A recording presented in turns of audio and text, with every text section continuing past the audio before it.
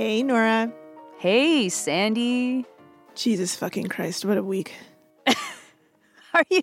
Are you okay? Like, are things going okay? I'm like only getting 3 hours of sleep at night. It's unreal because I think the thing that people don't understand, it's like I've been doing a lot of media. And so for every time that you see me on media, I'm like putting in 3 or 4 hours of additional work into other things related to this issue. So I'm writing op-eds. We're writing a website. We are supporting families. It's just like everything. And so my body now just automatically wakes me up after 3 hours. It doesn't allow for more because it knows there's more to be done.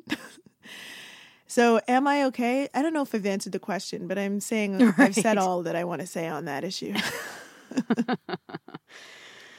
Well, I mean, I think that you get a lot of credit for changing the narrative in this country in a really short period of time. And I have never seen anything like this on an issue that has gone from so marginal to so mainstream so quickly. Yeah, it feels really weird. Like, I mean, some of it's strategic. You know, like I had an interview with someplace this week. I don't know. There's just been so many where they were asking like, was this just kind of a fluke? And it's like, no, not quite. Like there is a media strategy going into this. But you know, at some point this weekend, me and my cousin Janaea, who I live with, are like lying on the couch, sad.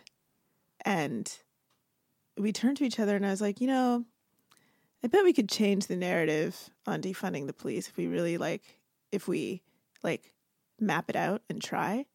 And they're like, yeah, we probably could. Let's see. Like, it's going to be an uphill battle, but you know, maybe we can get more people to actually care about things this way. And we have been absolutely stunned by how many people have picked it up. Like, we didn't really think that it was going to be quite so successful, but it does look like we've shifted that good old Overton window. And so, you know, thank you to everybody who's been listening and listening critically and taking it all in, because it's all part of it. Well, and everybody, I mean, like, we have been listened to a lot.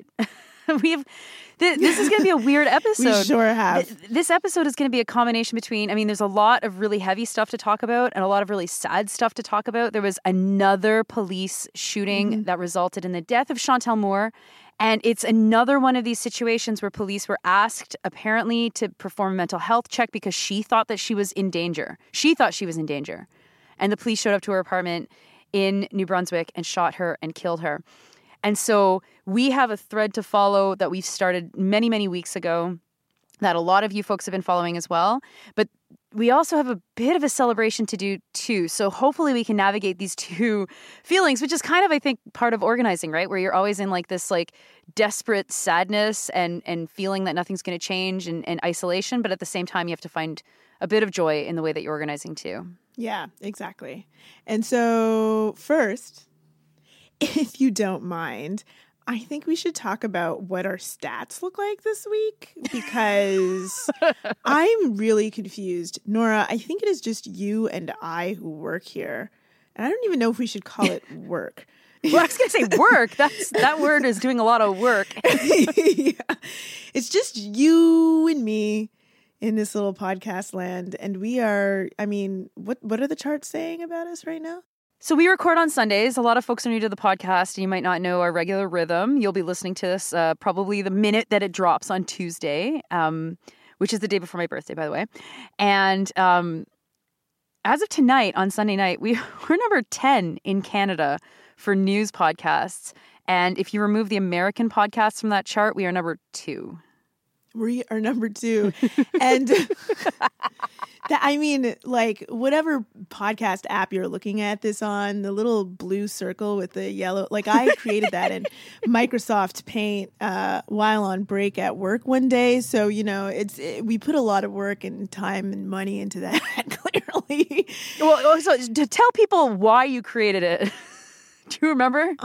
No. Wasn't it just that we had to have an image? Like, it was like the hosting service was forcing us to have an image? No, that wasn't? Why did I create it? I don't even know. Because I have a technique that I really like. I remember. Nora created an image that was so fucking bad. It was so bad. It was like the ultimate bad image. And I was like, oh no, I will just create something in Paint because this is fucking bad. And actually, as bad as it was, it actually looks a lot like Jordan Peterson's avatar that he's always using. Yeah, so that tells you something, which is great. It? Anyway, we said we said on Facebook that, I said that I would only celebrate once we passed the CBC's The Current, because last week of the kind of fuckery that I went through before, when they asked me to be on their show and then didn't have me on the show because I was too extreme talking about defund the police. Haha. Womp, Jokes womp. on them. And a listener and friend said, hey, if that happens, I'll buy you some Prosecco. And today, just a couple hours ago, honestly, some Prosecco showed up at my door and I was just like, what? So thank you, Mike Walsh, for sending that. And thank you for celebrating that with us. I'm going to open that right now while Nora starts to thank some of the people we have to thank. Well, and I have Prosecco too, because he also extended the offer to me too. And so I'm sitting here with... That was it. That was it. I have my own bottle as well. And so this is, you're listening to us. We want you to be celebrating as well. So maybe, grab, if you're listening to us at an appropriate time where you can have some sort of celebratory beverage or food that you really like, or pour yourself a bath and celebrate with us, because to be Canada's #2 news podcast is really fucking awesome. It's really fucking amazing. And fuck everyone who fucking ignored us. It's also just very hilarious. So thank you. Yes, no, but honestly, thank you. And what a great issue for our listenership to increase on, defunding the police. Such an important issue. And something that is obviously very close to my heart and community is making change in the way that police interact with Black people. So I really appreciate that people listened critically to what Nora and I had to say last week, and spread the word on this podcast being a good resource for understanding what it truly means to defund the police. And we didn't get into all the issues last week. And so this episode tonight is going to talk about some of the details that people raised with us, or other issues that we didn't get into. We'll also talk a little bit about how we can continue to organize around this issue. And so that's what we're going to get into in a couple of minutes. But if you're new to this podcast, or if you're not at all new to this podcast, we usually start by thanking folks that are supporting us, because we don't have any kind of paywall. Everybody gets to listen to the same podcast. So we want to thank everyone that makes this podcast possible through their financial support. Now, before I start this list, it's kind of long, so bear with us. And you'll also note that we didn't do it last week because the issue was just so intense last week, so we didn't do it. But this is something that we do typically do, and we don't have any sponsors. All of our support comes directly from our listeners. So thank you. Yeah, and so thanks especially to the folks who've been here from the beginning. There were a lot of supportive posts and supportive gifts. Oh my God, GIFs. And really positive comments we got from people that have listened to us for a long time. But to those of you who changed your pledge or who donated to us in the last 2 weeks, we have to say thank you. And so this week we have to start off by thanking, this is actually funny, we have to start out by thanking my aunt. Thanks, Timia, for your support. Thanks, Kira, Susan, Sharday, Lisa, Chrissy, Amanda. Thanks to Jessamine, Sean, Natalie, Emma, Stephen, Laura, Marla. Thank you, Rachel and Lindsay. This is a little bit like the Romper Room, where they always would say your name, but they never said Nora. So, I mean, that sucked. Thank you, Jana, Michael, James, John, Asher, Daniela, Alex, T, Olivier, Timothy, Laura, Christine, Madison, Ali, Christy, Hyungyu, Erica, Ashley, Amelia, Seth, Christy, Dana, Nicole, Brian, Carly, Angela, Sarah, Ophelia. I have to change the page. Anna, Quinn, Britt, Miles, Sarah, Elena, Ellie, Maya, Gemma, Megan, Leah, Naya, Ali, Molly, Simon, Brent. You all have such beautiful names. I feel like I can be making a song right now. Michael, Amber, Francis, Dominic, Maya, Elise, Sarah, Kay, Jonathan. Very funny for those two names to be beside each other, not Jonathan Kay. Not in the right order, so that's good. Or the wrong order. Not in the wrong order.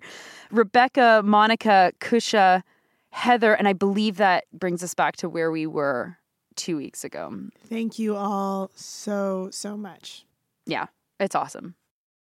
Okay, well, Nora, it's been quite the week. There have been protests from Whitehorse in the north all the way down to Miami in the south, and then beyond. Like, there are people who have been organizing Black Lives Matter protests in Brazil, in Finland, in Belgium, all over the world. There was a protest against police that my family were sending me from Jamaica. It's like there's something's happening in this moment where people are recognizing the way that police operate around the world. It's all very similar. It's a European institution, is anti-Black and generally bad for our communities.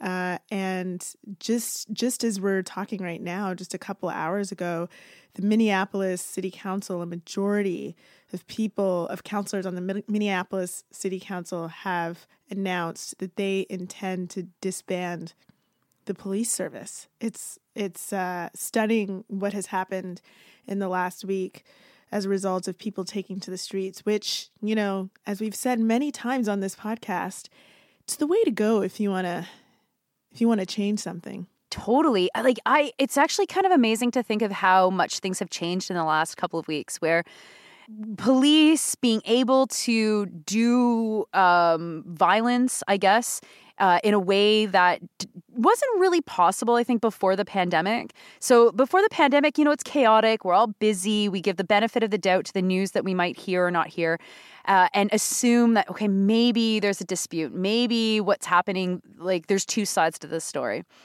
And there's this weird phenomenon where a lot of people have said that, well, we've got this video of George Floyd being killed and we can watch it on, we see it happening, and that has changed everything.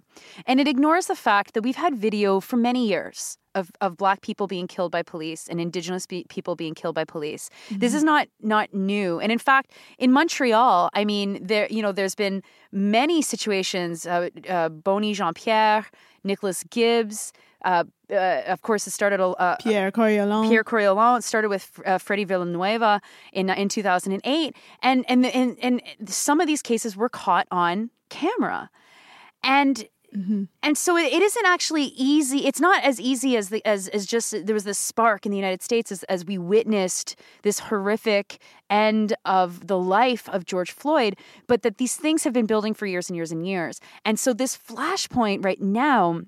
I mean, it's amazing. You mentioned Whitehorse. There were 900 people in Whitehorse. There was more than 10,000 people in London, Ontario. There were 1,000 people in Trois-Rivières. I was at a rally today with 3,000 people in Quebec City.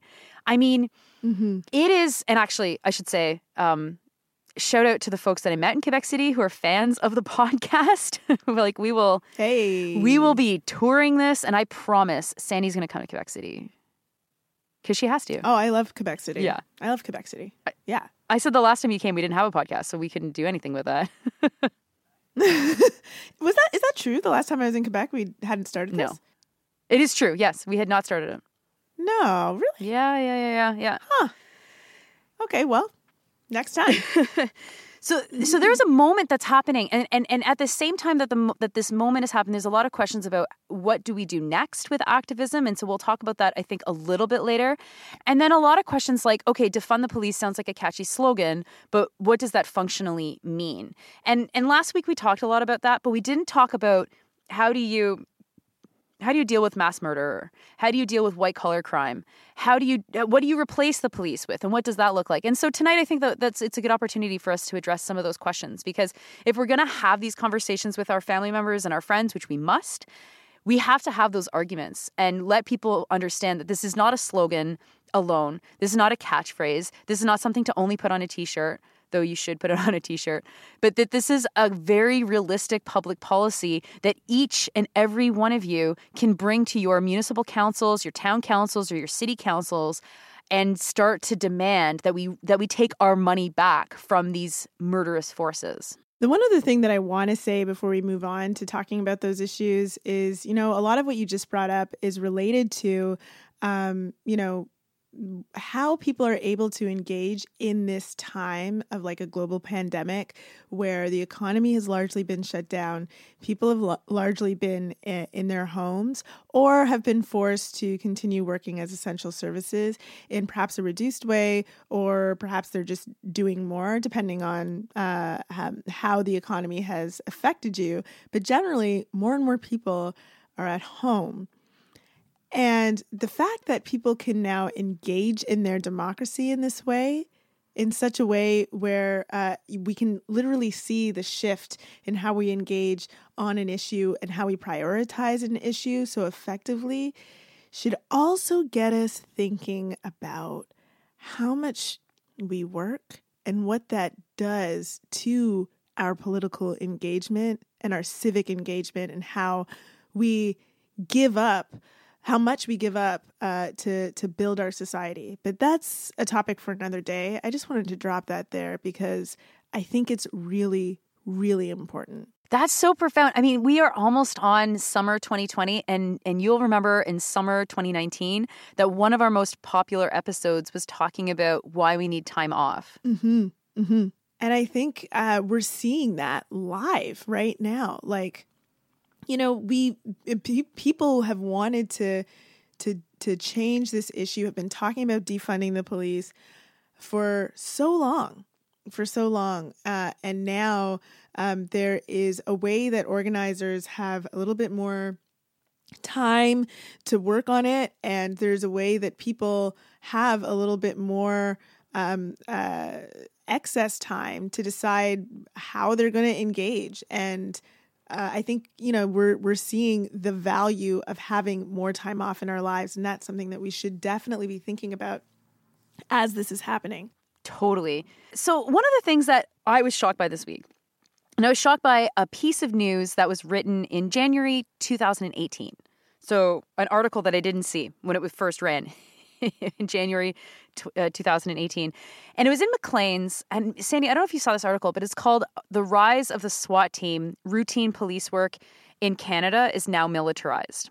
Did you see this? I think I saw it making the rounds, but I haven't read it yet. Okay, perfect. Because the statistics in this piece are exactly what help to explain why we need to defund the police. So it was written by Kevin Walby and Brendan Rosier of the University of Winnipeg and the University of Manitoba. And they're doing research on how policing has changed. And I think that, we exist in a moment where there's this neoliberal transformation of society where our ability to protest has been criminalized, where our free time to volunteer or be engaged in our communities has been decimated by the fact that we have low wages and precarious work, and that we're taking care of more people than ever before because the welfare state that was built in the post-war period has been, more and more eroded. And so at the same time as that, crime has been steadily decreasing. It's been on a long decrease for most people. Of course, is still the target of most crime is racialized people, especially Black people, especially Indigenous people, especially Indigenous women. But if you look at the statistics of how Canadian policing has changed, this really blew my mind. So in this article, they write that in 1980, the average yearly number of deployments for Canadian tactical units, so what we would call SWAT teams, was about 60 total per unit. And their research shows that the deployments for Canadian tactical units now, so 2018, is approximately 1,300 per unit, an increase of roughly 2,100% in 37 years. Wow. And these... oh my God. Yeah. And these units are doing things like checking in on mental health checks or wellness checks or domestic.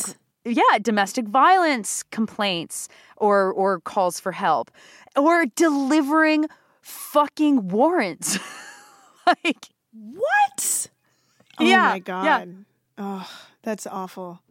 So, I mean, that alone just is such a great example. I mean, and they're also based in Winnipeg. In Winnipeg police, I mean, I always say that the worst police force in Canada is Peel. And I think you might have some opinion on that too. It's definitely up there. Jesus. But Winnipeg is fucking also extremely up there too. Definitely. And this increased militarization, this increased violent approach to everyday quote unquote crime, and a lot of these incidences could be solved by injections into housing and into social services. This is, I think, what needs to underpin the discussion in this episode is what do we lose when we're giving so much money to police, and what do they take from that money? How do they militarize themselves further and buy even more lethal toys for them to oppress society with? Oh my God. I'm still reeling from that information that you just provided, because it's like, what in the world would you need to spend all of this money training up like these tactical units to deliver warrants? Like, man, you know, like some of the response that I've gotten this week is like people really of how people think about what it is that the police do is pretty remarkable. You know, there's been people who responded to say, you know, women are gonna, you know, have way more rapes if the police aren't around. People who have responded to say, and I don't know if this actually made it on the air, but there was definitely a journalist who was interviewing me who said, if we do not have police, we will never be able to prosecute anything. And I said, what? How do you figure? She was like, the whole legal system falls apart. No one gets held accountable for anything. And I was like, okay, well, you know, I have some thoughts on prosecution, but let's just put my own thoughts about that aside for a second. And can I ask you, do you think that the police prosecute people? And she said, well, it's all linked. I mean, they're part of it. And I was like, they're not. They're not. And the fact that people don't know that, like what it is exactly that police do, that police only attend to about 10% of cases of, say, sexual violence in Canada, that the police have zero to do with the prosecution. That's attorneys generals and crown attorneys across the country. That, you know, all of the money that we've been sending to police, a lot of it over the years has gone into increased militarization and no increased supports in terms of safety. It's like we really need to have a discussion about what it is exactly that the police do, because I was certainly surprised this week to find out that how many people thought that the police do a lot more than they actually do. One of the statistics that stood out for me when I was researching my book was that the biggest impact on male homicide in the period of crime from 1960 to 1980 or something was the right for women to divorce their husbands. Wow. Because women were no longer murdering their husbands out of duress or out of desperation or whatever. Wow. And that actually positively impacted the murder rate on men. That reduced how many men were being murdered. And I think that is such an interesting example of how, you know, you can look at the problem of men being murdered. That's a really big problem. And how do we get rid of that? Oh, we need more police to stop men from being murdered. Or you can look at the reasons for why people are getting murdered, and you start to actually get a completely different picture. Now, also from this article is this question of wellness checks. So, you know, we've had this horrible situation with Chantel Moore being killed upon having a wellness check. And I should also mention, Nora, before you go on, that last week, Caleb Tubilo Njoko was also called the police for, or someone called the police for a mental health emergency in London, Ontario. And he, much like Regis Korchinski-Paquet, fell to his death from a number of stories up in a high-rise building. And now the Special Investigations Unit is investigating that situation as well. So, this is all happening in the last week. I should mention that he is a Black man. Yeah, and you'll remember last week that I mentioned on the SIU website that they were also investigating another similar call for another person who fell off of their balcony and died. It was a 76-year-old woman in Barrie, Ontario. So clearly, on the whole mental health side, the police are failing. But the Calgary Tactical Unit. So Calgary Police has gotten a lot of praise. They were marching a lot with the 4 rallies, I think, that's happened in Calgary in the past week, which is amazing. So shout out to Calgary. So amazing. They actually reduced the number of their tactical employments, so the SWAT team actually showing up on well-being checks. I mean, could you imagine having a well-being quote-unquote check and the SWAT team showing up? It makes absolutely no sense. Absolutely no sense. No sense. But, they have reduced the number of times that this happened. So in 2007, they had 130 tactical calls in for mental health well-being checks. And that was reduced to 60 in 2016. But 60 is still a lot. If you compare that to Winnipeg, in Winnipeg, in 2013, there were fewer than 20 suicide threats and well-being checks where the tactical teams responded. And by 2016, so 3 years later, there were almost 300 deployments of the SWAT team for well-being checks. It's like we're obviously going in the wrong direction here. Because the results and the danger to people who are literally calling for help is unconscionable. And it's like in this society, I hear you. Like there's people who hear defund the police and hear take away my safety when you hear that phrase, defund the police.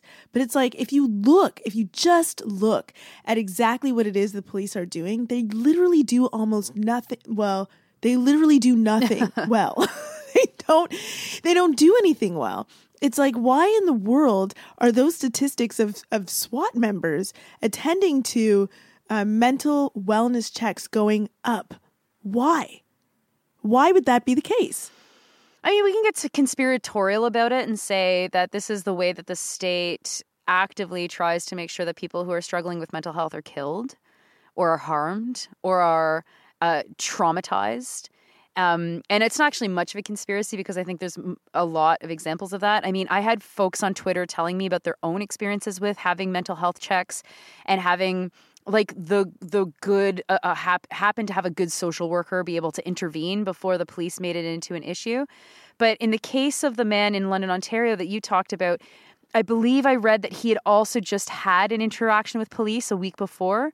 And so you can imagine that someone who's traumatized, scared, having a mental health crisis, and then the police show up at their door. Mm-hmm. I mean, it doesn't actually matter if the police physically push that person off the balcony or out the window, because their presence is going to have an impact. It's going to have an impact. And it's like, when did this happen? Impact. I think it was June 3rd, right? Think about what the context of that happening is. This is a Black man who's had a mental health crisis in the past week already, who is probably, like many Black people all over the world, struggling with what has happened all over our television screens, our radio waves, but we're reading in the news in the last couple of weeks. Like, man, the way that the sadness and anger creeps up on me and has an impact on me, I can only imagine if I was struggling with some sort of mental illness. And so think of all of that is wrapped up into someone who then needs some sort of mental health support, and then the police show up at your door. It's already a bad situation. It's already fucked up. I have to imagine that a lot of people who find themselves skeptical, I guess, of this discussion about defunding the police have never had the police show up at their door. But I mean, I I've been in a very strange situation where the police tried to arrest me on my front doorstep, and it's really fucked up. Like it's a really scary situation. And in my situation, I was not in a mental health crisis. It happened just by serendipity. There was a protest outside my front door, and I'm a seasoned protester and seasoned rally police liaison, so I know how to talk to police. And like the idea that someone is showing up to any of this stuff with a gun, it doesn't make any sense. It's really, really, really horrible. And I think that a lot of people who might be skeptical to talk about defunding the police, I think on the mental health side, they kind of say, okay, that might make sense. Maybe you want someone else showing up, like a social worker. And I mean, we should talk about this in a second because I have a question for you. But like, let's remember also the social work, sure, child services. I mean, they are also super racist and also destroy families. Anyone that has the power of the state to take away your children, if it's an agency that's embedded with white supremacy, then they also need to be reformed, and they also need to be properly fixed to make sure that they're not disproportionately targeting racialized Black and Indigenous children, which is the case currently. But we can maybe talk about that Absolutely. in a bit. But the question that I saw a lot this week was, but Sandy, although it was like to me, but Nora, what about the serial killers? Oh my God. So many people are talking about, what about the serial killers? What about violent crime? What about when somebody robs me at gunpoint? And it's like, you know what? I wrote a piece in the Huffington Post last week where I was sitting down to write it, and I thought to myself, I can go look up the arguments on this, or I can like actually rest with this in my head. Because if I believe this, and I do strongly, that we don't need the police in our society, then I need to be able to answer this question. And if you are not a writer, I hope that you have some way of like wrestling with your own ideas and figuring it out, because writing for me can sometimes really help me figure out what my own arguments are Totally. On a particular issue. I didn't know what I thought about the police and their engagement on violent crime was before I started writing it. I figured it out as I was writing it. And I just thought, man, like actually, the police, they don't prevent violent crime in our society. I mean, nowhere is that more obvious than our problem with femicide and gender-based violence, right? Like that, the police have zero effect on the prevalence of those issues in our society. And I realized as I was writing, all they do is respond to it. And most of the time, and then this is stuff that I, had conjecture about and then verified looking up information about afterwards. Most of the time, police are only responding to violent crime. They are very, very rarely actually intercepting violent crime as it happens. And when they are responding to violent crime like serial killers, let me tell you, if those victims are not the right kind of victims, police don't really give a fuck. They do a really bad job at investigating the violent crimes that affect particular kinds of women, or women in general, to be honest, and who affect the wrong types of victims. So, like I've been talking a lot this week about the criticisms that the Toronto Police Services that were lobbed at the Toronto Police Services because they announced that there was no serial killer in the queer community, the Church Street Village in Toronto, even though community members have been saying to the police, there's a serial killer, people are going missing, something's happening. They actually announced that there was no serial killer. And the victims were mostly racialized queer men. It wasn't until there was a white man who was also horrifically and tragically killed by Bruce McArthur that the investigation ramped up and the police discovered and had to admit, as community members already knew, because if people are going missing in your community and dying, like you know what's happening.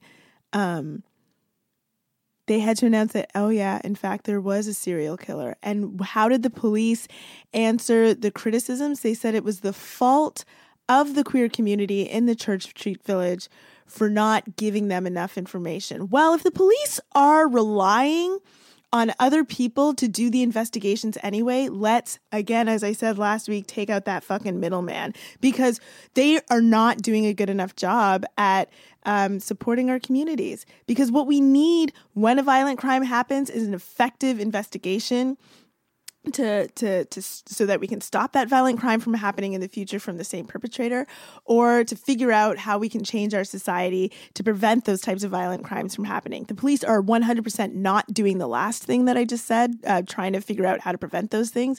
And in terms of responding to it, doing a pretty shitty job. Yeah, absolutely. I mean, Canada's most notorious serial killer was Robert Pickton. And his victims were mostly Indigenous. They were sex workers. They were poor women. And there were rumors for years in Vancouver's downtown east side that someone was preying on Indigenous women. And in fact, if you look at the history of serial killers in Canada, by and large, they target Indigenous women, women who might be more vulnerable, or women who might be easier for the police to ignore because of systemic racism. I mean, we've already gotten to the 1-year anniversary of the report into murdered and missing Indigenous women and girls. And we have a federal government that has done fuck all on that report. I mean, we should probably also talk about Trudeau kneeling, because we've had some Twitter friends ask about our opinion on that. But if you think of I had this conversation with someone online the other day. Like, it's not just Pickton. Pickton's a perfect example of where the police completely failed, and where you can imagine a civilian investigative team being able to do that work, and a team that is based in the community that's being targeted, because that's where news is being shared and information is being given that actually indicates who probably is doing the work. But then you also have serial killers like Elizabeth Wettlaufer, who killed people in long-term care, and she exploited the problems in long-term care to be able to kill 8 people. She was only caught because she confessed to a nurse at CAMH in Toronto, a mental health facility there. And I think a lot, of course, about Alexandre Bissonnette, who police didn't stop him from coming to the mosque and shooting everybody. And he had even gone to a mall and almost carried out a mass murder at a local mall. He had his guns ready. He loaded them in the parking garage, and then chickened out is not the right word, but he was too afraid to carry out a mass murder in the mall in the November before he carried out the mass murder at the mosque in Saint Foy. And the police were nowhere. The police didn't have him on their radar. And the night that he carried out that shooting, the police detained members of the mosque, saying that they were responsible. Yeah. While that's 911 operators kept Bissonnette online for an hour, talking with him and reasoning with him and making sure he didn't hang up until he could be located in his car on the Beaupré coast to be able to be arrested. And what about Gabriel Wortman? See, we're on the same tip. Like, what about Gabriel Wortman? What about Gabriel Wortman? And of course, we're talking about the Nova Scotia mass murder that happened 2 months ago in April, where this man, he was known to police because he had inflicted domestic violence against women, against his partner. They were not able to prevent that man from killing 22 people in Nova Scotia. Violent crime. It's the thing that everybody turns to when we talk about this issue. Yeah. But the police are not doing a good job at preventing violent crime, and they are certainly not doing a good job at responding to it. So quite frankly, it shouldn't be the police doing it. They do a bad job. We should create something new. In our society, do we not deserve to have services that actually implement what they are meant to implement? I say yes. And I also say that those services should not kill Indigenous and Black people at these astronomical rates. So this service is irredeemable, and we have to move away from policing as our option for safety and security in our society. Like, we are all losing out because of it. Yeah, well, it's a safety and security that, and we said this last week, that is only for a certain kind of person in this country. Only a certain kind of person feels comfortable to call the police if someone breaks into their house or breaks into their car. And we need to reflect on why that is. And the answer is obvious. It's white supremacy and power. And so this, I think, gets us back to this point about, I was saying that we can't necessarily just say, oh, you know, it just is social workers that can just take the job, or child services that can just take this job, because a lot of these industries are also imbued with white supremacy and this question of power, who has power within our society. And so, you know, if you're listening to these discussions and you're wondering how you can take action, it's really important to not just put all of the blame into policing, because policing is a symptom of the problem. Now, if you're sick and one of the symptoms is like making you super itchy, you're going to fix that itch. So yeah, abolish the police. Oh, I think you need to go harder than that. If you're like sick really? and one of the symptoms is like a flesh-eating bacteria eating your entire leg, then you need to cut off your leg to get rid of that flesh-eating bacteria. Maybe that's not a perfect analogy, but you know what I mean. Like, it needs to go harder than like an itch. This isn't an itch. You have never had a post-pregnancy itch. Okay, you know what? Fair enough. I'll give you that. But let's be clear. The itch that Nora is referring to is a post-pregnancy itch, okay? There's this like syndrome that you can have when you're pregnant that is so bad that they induce pregnancy to like get rid of it, and they're like, okay, you can just give birth now. Oh shit. It's called PUPPP. Yeah. And I had it after I had kids, and they're like, oh fuck, sorry, you've already given birth, you have to just deal with this itch. So when I talk about itchiness... Oh God, you're laughing, but I feel like there's nothing funny about this. It's funny. It's super funny in retrospect, because I was literally like in emergency going, you have to make this itch stop. Like, please give me a medical grade cheese grater, because this has to stop. Okay, so policing is definitely a post-pregnancy itch level problem. But we have to have that discussion about power and how we divest power. How do we empower our communities to have our own, I don't know, security system? Security is just such a militarized term right now that I even hate using it. But like, how do we protect one another within the places that we live?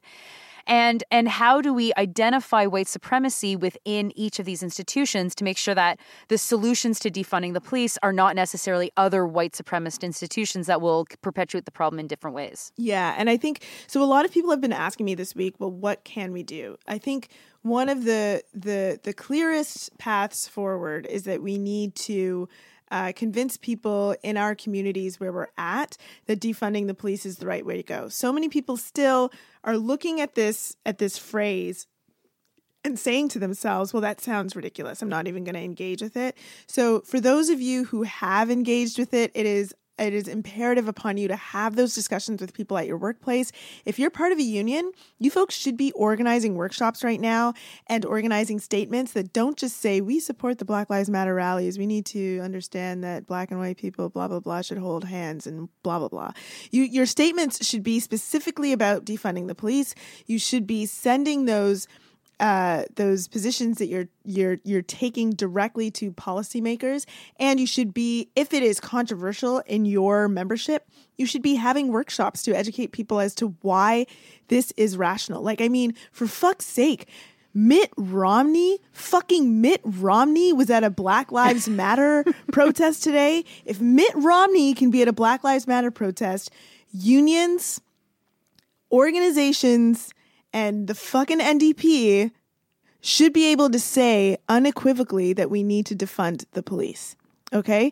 And so it's up to us, who are members of those organizations, to make sure that we make it impossible for progressive organizations to refuse to take up the mantle, to take up the position that defunding the police is the only option for ensuring that this anti-Black institution stops killing us. Okay.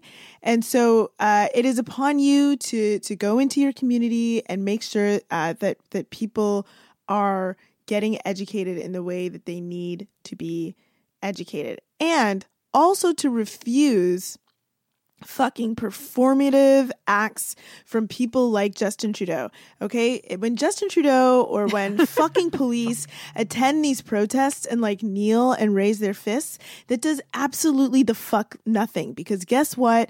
Those are the people in power.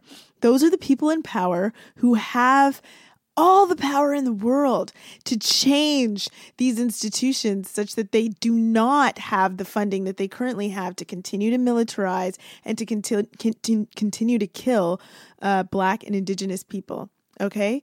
And so it is not enough to just kneel at a rally surrounded by your security guards and, oh, how convenient, a photographer. Like that is nothing. That does absolutely nothing except change the discourse that happens in media, because people are like, oh man, Sandy, what did you think about the prime minister kneeling down? I thought nothing of it. I thought it was a fucking distraction. That man has the power to change the law. And if that's not what he's going to do, it doesn't matter what else he's fucking doing. Like all of that is performative bullshit that has absolutely no impact on our ability to live safely and securely in this society as Black people. Yeah, and one of the things that I've been really thinking about a lot from like my white Southern Ontario perspective, Northern Ontario, if you think of the other side of my family, but of course I grew up in the South, is like white people. I know we have a lot of white listeners. All of you have a history, a family history that is entwined with Indigenous realities and history and Black realities and history. And there is so much for us to learn and unlearn and talk about with our families to make sure that it's not ignored. And to see where our families were in these struggles in the 1700s with Black Canadians, well, before Canada, Black people, in the 1800s with Black people living in Canada, or the role that our families have taken land, stolen land, made money off of inheritance, made money off of passing farmland from generation to generation, farmland that you never paid for and that you've gotten tons of money from developers for. I mean, there's so much that us white people have to kind of account for in our histories. And we're not forced to do that. We're not forced to reckon with our own histories and to reckon with those inheritances that we might get, or the farmhouse that we might be given from a great uncle that never really was in touch with us but didn't have family and gave it to us in our name anyway. And until we honestly reckon with what kind of wealth has been passed to us through these oppressive histories, we're not going to be able to undo the power that white supremacy has, because white supremacy is not just state power through security forces, but it's also social power. It's power through the economy. It's power through inheritance.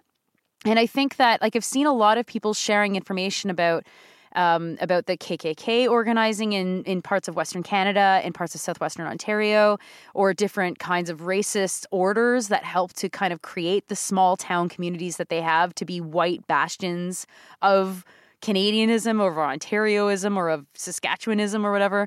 And I really need you folks to look back in your family histories and challenge people's assumptions, because when we start to undo a lot of these understandings of what makes us Canadian, and we actually start to chip away at that understanding of whiteness, and then we understand how we have given that whiteness and that white supremacy power within our security forces like police, and things become a lot more clear. So I really hope that you take that time within your own families, within your communities, and do a bit of documentation or a little bit of research.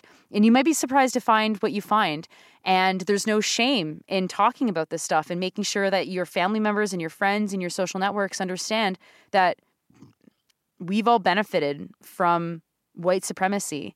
And to unbenefit from it really does mean that we are confronting the police, confronting power, confronting politicians whose entire political agenda and popularity is based on literal white supremacy.